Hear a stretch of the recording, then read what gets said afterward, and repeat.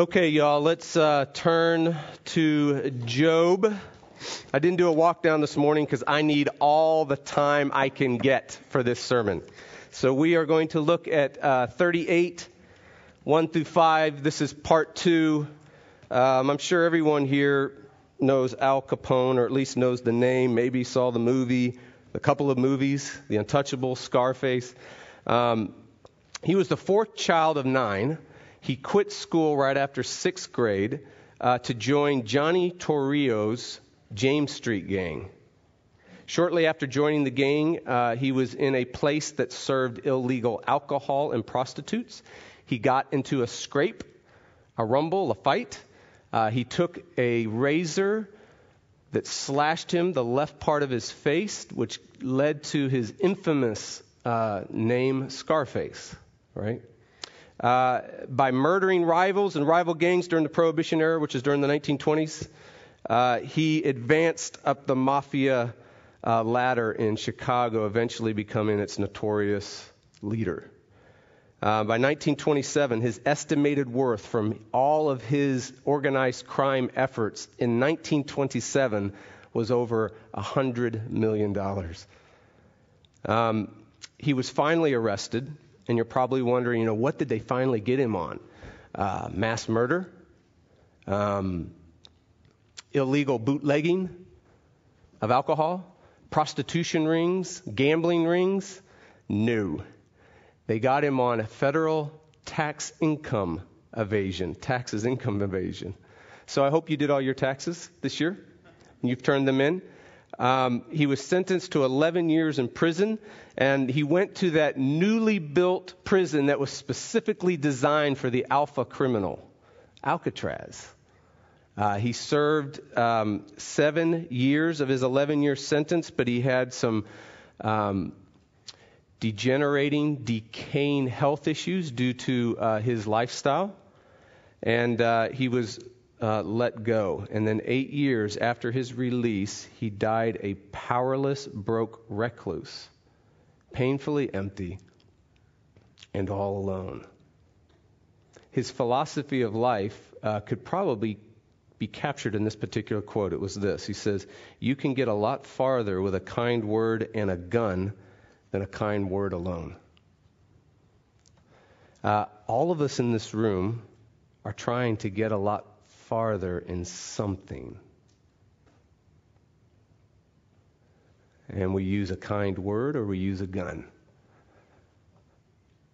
We use education or we use people. We use money or we use physical appearance. We use anger or we blame others. We might use ministry or we might use crime. But one thing's certain, all of us are trying to get a lot farther in something. So welcome to God Shows Up Part 2 in Job 38 through 42. Let's stand for the hearing of God's Word.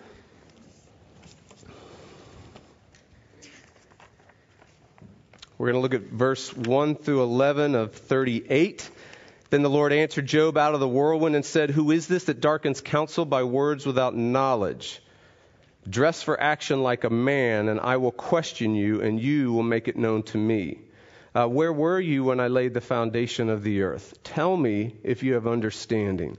Who determined its measurements? Surely you know. Or who stretched the line upon it? On what were its bases sunk? Or who laid its cornerstone when the morning stars sang together and all the sons of God shouted for joy? Or who shut up the sea with doors when it burst out from the womb, when I made clouds its garments and thick darkness its swaddling band, and prescribed limits for it and set bars and doors, and thus said, thus far shall you come and no farther, and here shall your proud waves be stayed." 39:1. Do you know when the mountain goats give birth? Do you observe the calving of the does? Who has let the wild donkey go free? Who has loosed the bonds of the swift donkey? Go down to 9. Is the wild ox willing to serve you?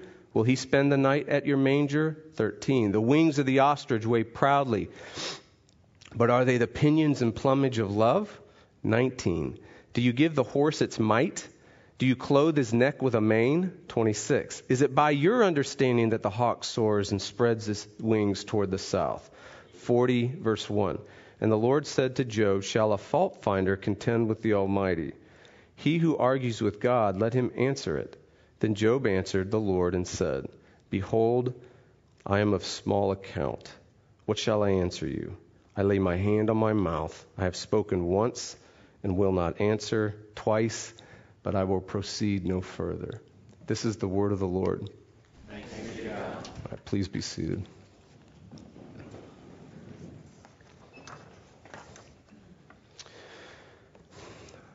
Lord, we thank you for your word, and we thank you for your spirit that not only inspired, inscripturated your word, but now illuminates it for us, enlightens us to see the wonders in it, not just the rattling around of information in our heads, but the wonder and the contours, the grace and the beauty, the majesty, the life, the power of it in our lives.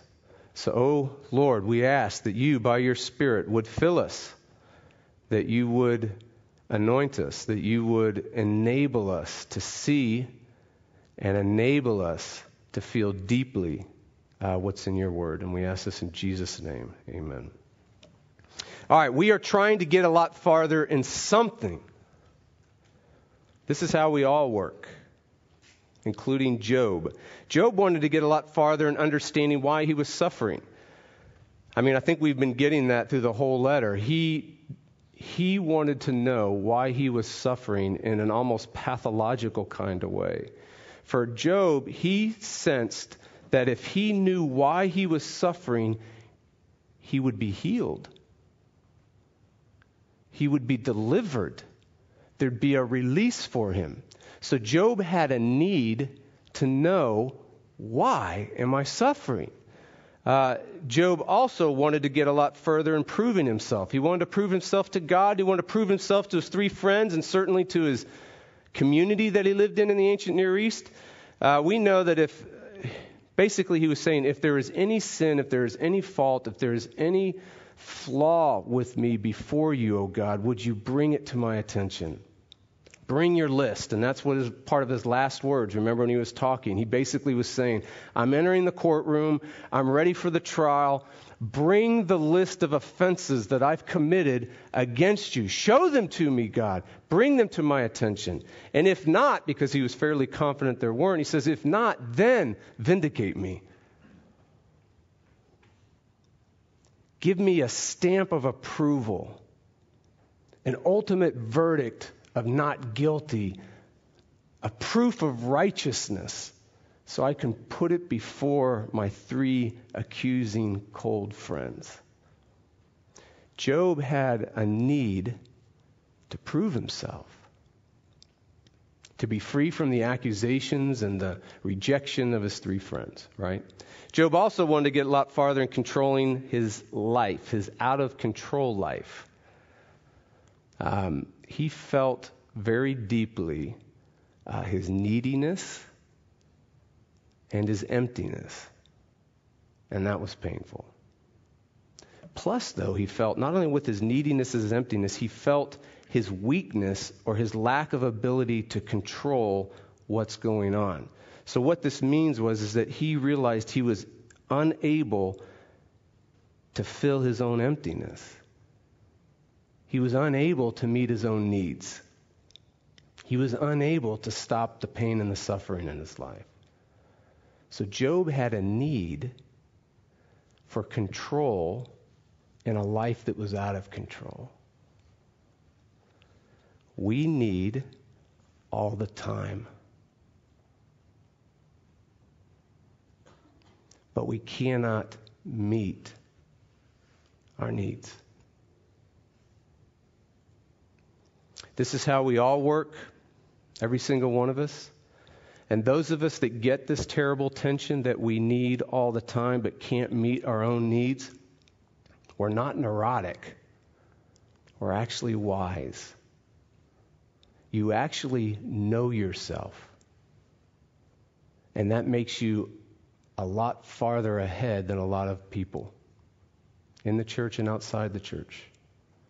So we need all the time, but we cannot meet our needs. So what are we going to do about it? Well, the book of Job consistently has given us 3 ways to live, 3 ways to follow and find life, 3 ways to pursue a wise way of living, 3 ways to relate to suffering and pain, 3 ways by which we follow a path of life.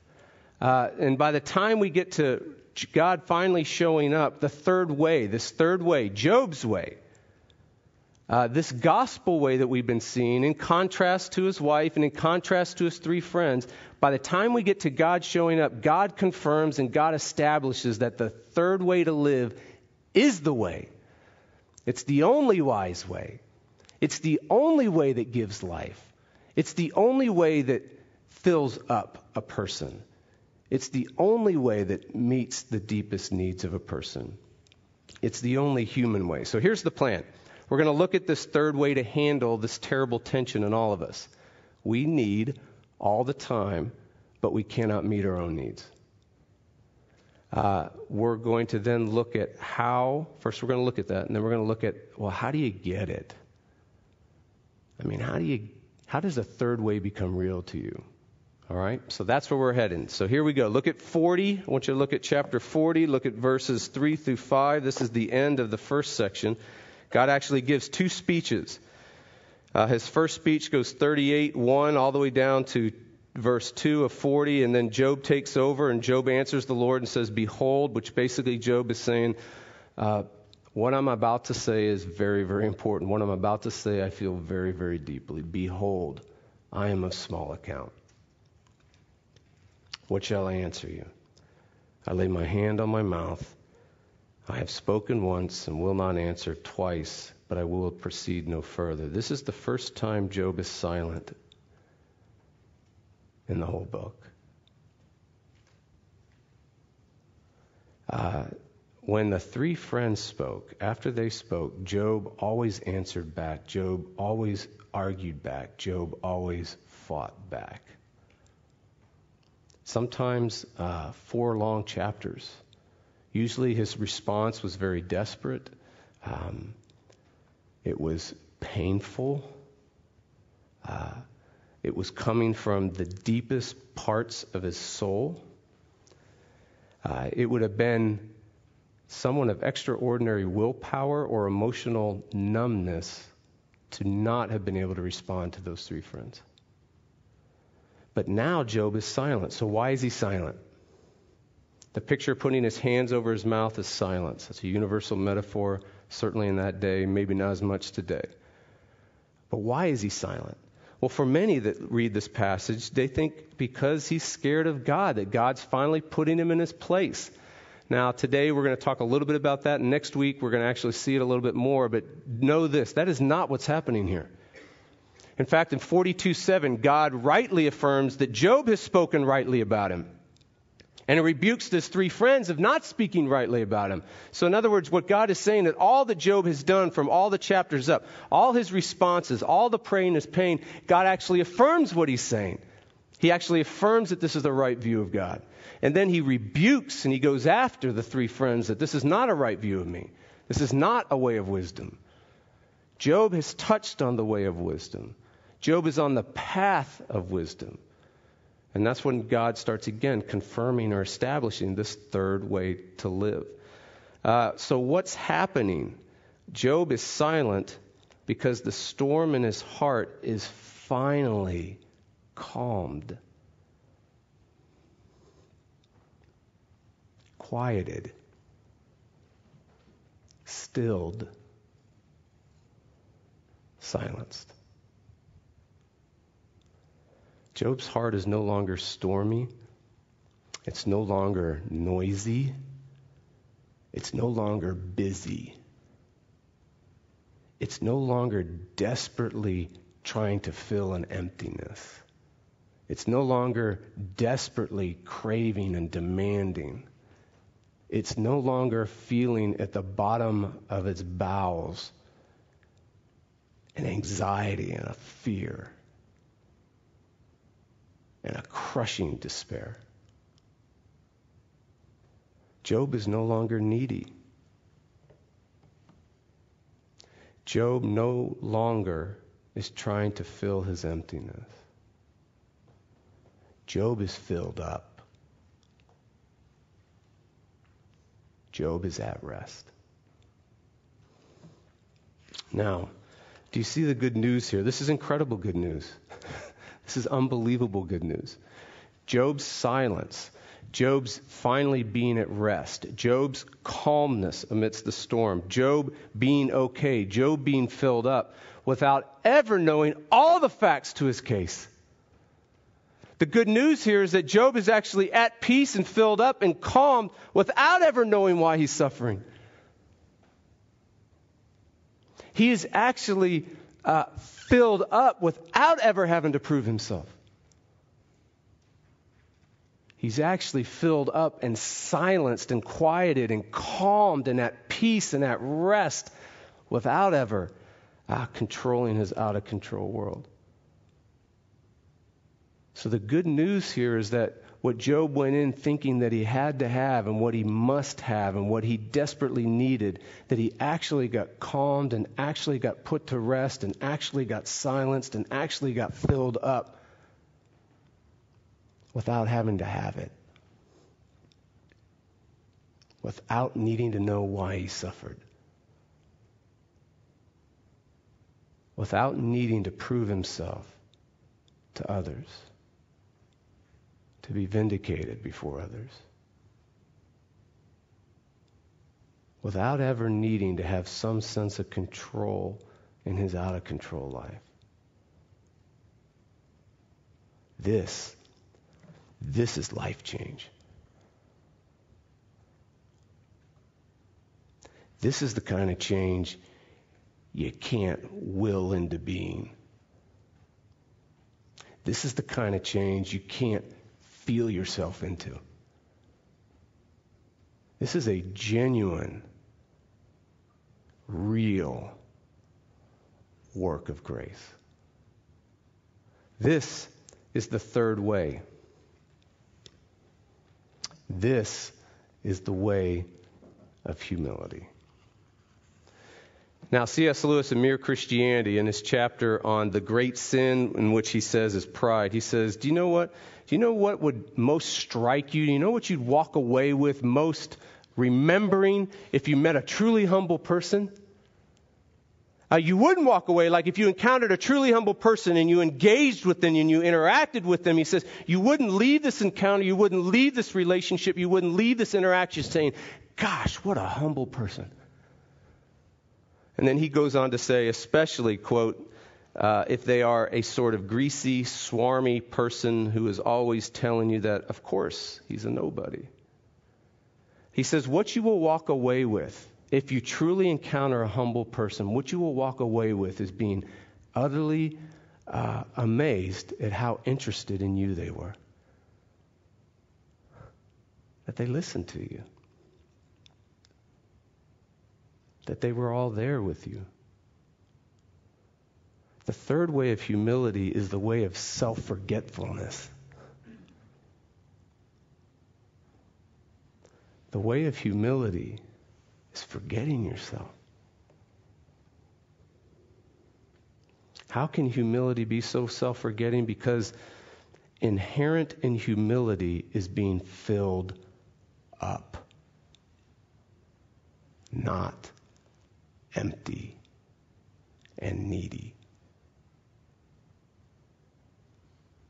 Inherent in humility is filled upness, not being empty and needy. If we are empty and needy, we are not humble. The scriptures say we're prideful, we're swollen, we're overinflated, we're full of ourselves. To be empty and needy is to not forget yourself. It's to be full of yourself. And so what we do is we think about ourselves in our conversations. We think about ourselves in our life experiences. We think about ourselves in our recreation and our playing and our working. We think about ourselves in our relationships. We think, how do we look? How are we being treated? How are we doing? We think about ourselves and we go through the day, all through the day, feeling snubbed or neglected or ignored. We go through the day feeling stupid. We go through the day feeling and getting down on ourselves, right? We can be full of ourselves in two ways. So humility is being filled up. The opposite is pride, which is being full of yourself. And to be full of ourselves, we can be full of ourselves in two ways according to the Scriptures. We can be full of ourselves in a superior way, and we can be full of ourselves in an inferior way, right? So a superior way thinks this: I will meet my needs. I will fill my emptiness. And the superior way will go about it by saying, I will fill it with money, I will fill it with sex, I will fill it with my appearance, I will fill it with success, I will fill it with accomplishment, I will fill it with recognition. I will fill it. Now, the religious form of the superior way goes like this: if I obey, if I'm humble, if I pray and read the Scriptures, if I fix this area of my life, then God will love me. Then God will accept me. Then God will bless me. Then God will meet my needs. Right? Now, the inferior way, it thinks like this. It thinks it's hopeless. All is meaningless.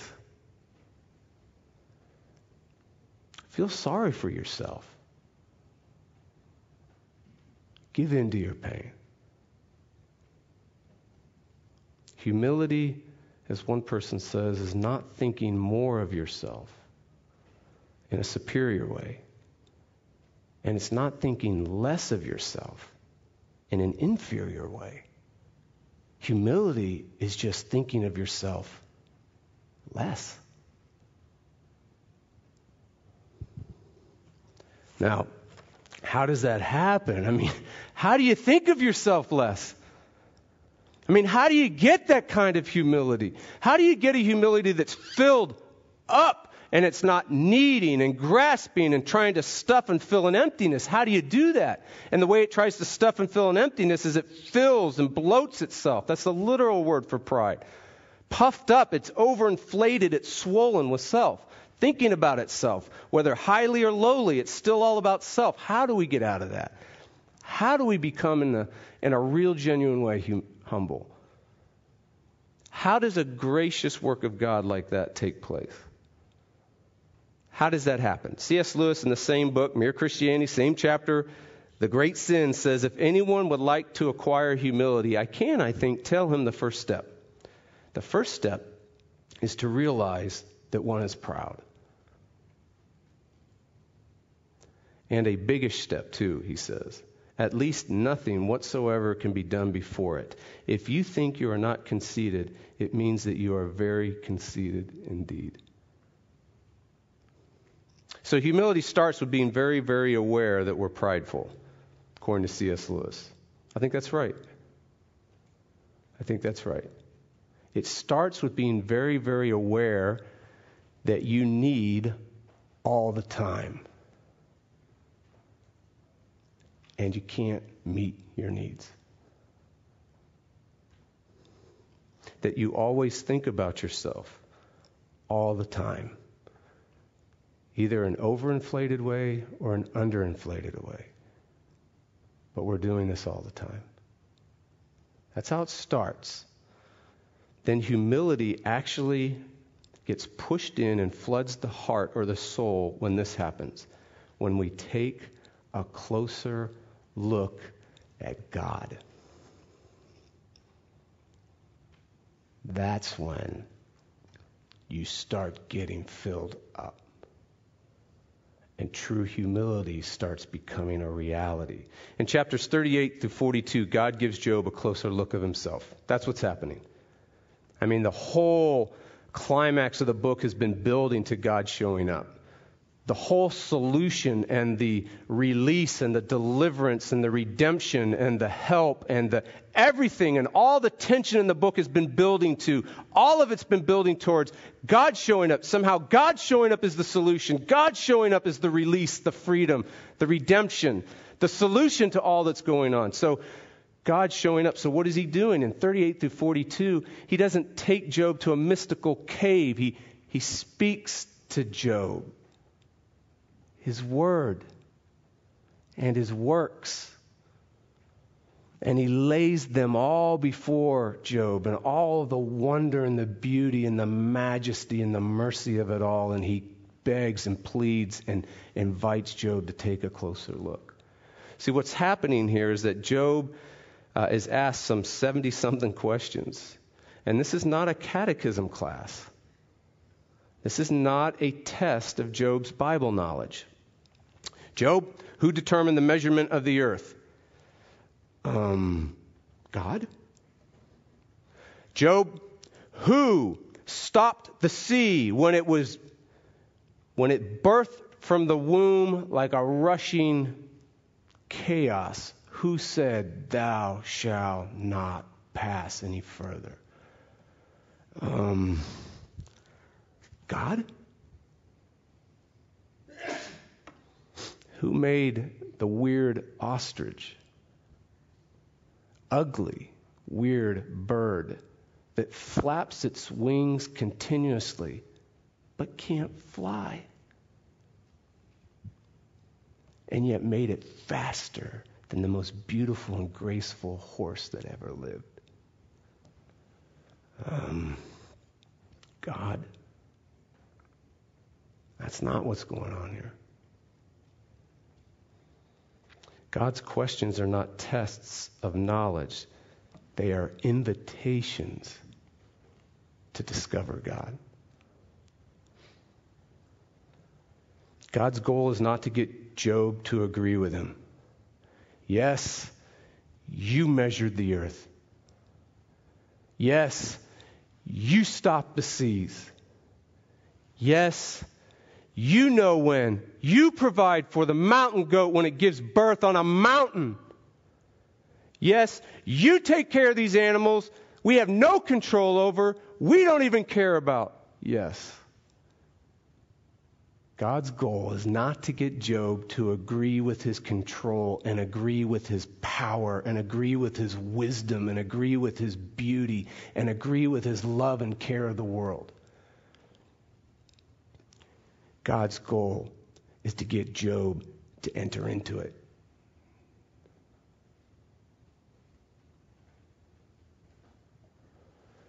To have it become real. For his control to be so real, it's Job's control. For God's wisdom and his beauty to be so real, it fills him up. For God's power and creativity and his love and care for the world to reach his soul. God's goal is to make God real to Job, to draw him into the wonder. God's goal is to fill Job up with himself, creating humility.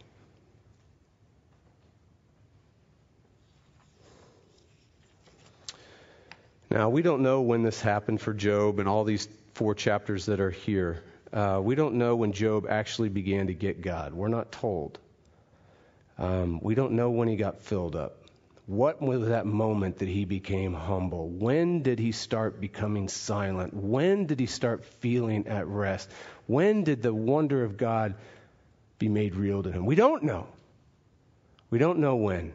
I mean, was it when God took him through the tour of the fundamental structures of the world? I don't know. Was it when he was showing him the measurements of the earth and the literal foundations of the earth? I don't know. Was it when he started showing him the foundations of the seas and the foundations of light and darkness, and he started showing him the foundations of the visible heavens and the starry host. Was that when it happened? Or was it when he took him through a tour through the untraveled areas, the deep hidden regions, the deep recesses that nobody sees but God?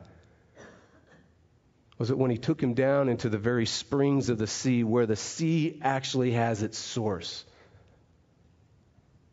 And then only one person walks there. Is that when it happened? I don't know. Or how about when he went to the storehouses of heaven and showed him where hail and rain and ice and snow and climate change takes place, like the storms and the whirlwind that wrecked him? Was it then? I don't know. Was it when he took him down into the gates of death?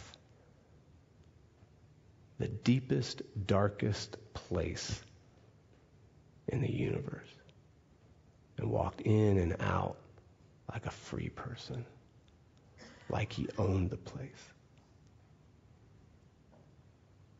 Maybe. Was it when he took him on a tour of these strange, particular, weird animals that man has no control over? The oryx, the wild donkey, the hawk and the eagle, the lion. Or was it when he showed him animals that only God cares for? Only God sees. I mean, meaningless animals. Later on in Israel's history, there'll be unclean animals like the raven or the mountain goat or the weird ostrich. I don't know. But one thing's for certain. When Job was done, when God was done with this first sermon, this first word to him, he got deep in his soul how much God loved the world. How much he controls it. How much he pays attention to every single detail, because he's committed to it and he loves it and he cares compassionately for it. The Apostle John would put it this way: for God so loved the world, he gave his one and only Son.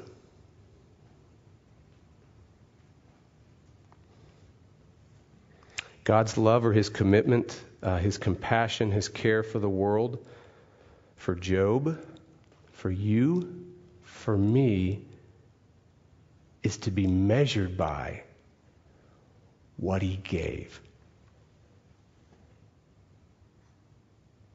He gave everything he had, till there was nothing left to give. His own Son. And who did he give him to? And who did he give him for? People who are full of themselves. People that actually think they can meet their own needs. People that actually think they can control their life and the world.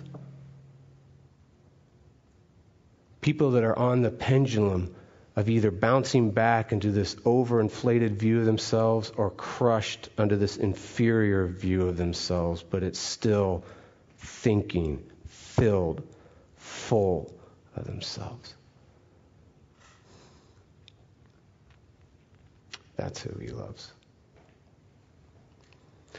Job knew for God to love someone like him, it would cost him. He just didn't know how much it would cost God at that time. He didn't know, but he knew at this time it would take a redeemer. He knew it would take something. It would cost God something to be so committed to the world. and to him. But you do. You know fully what it cost him to love you. His own son. This should humble us. This should fill us up so that we don't think about ourselves anymore.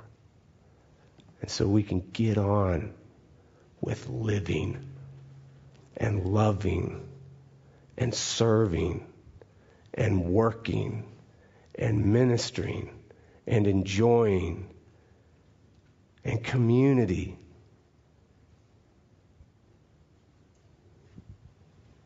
It's not a bad deal.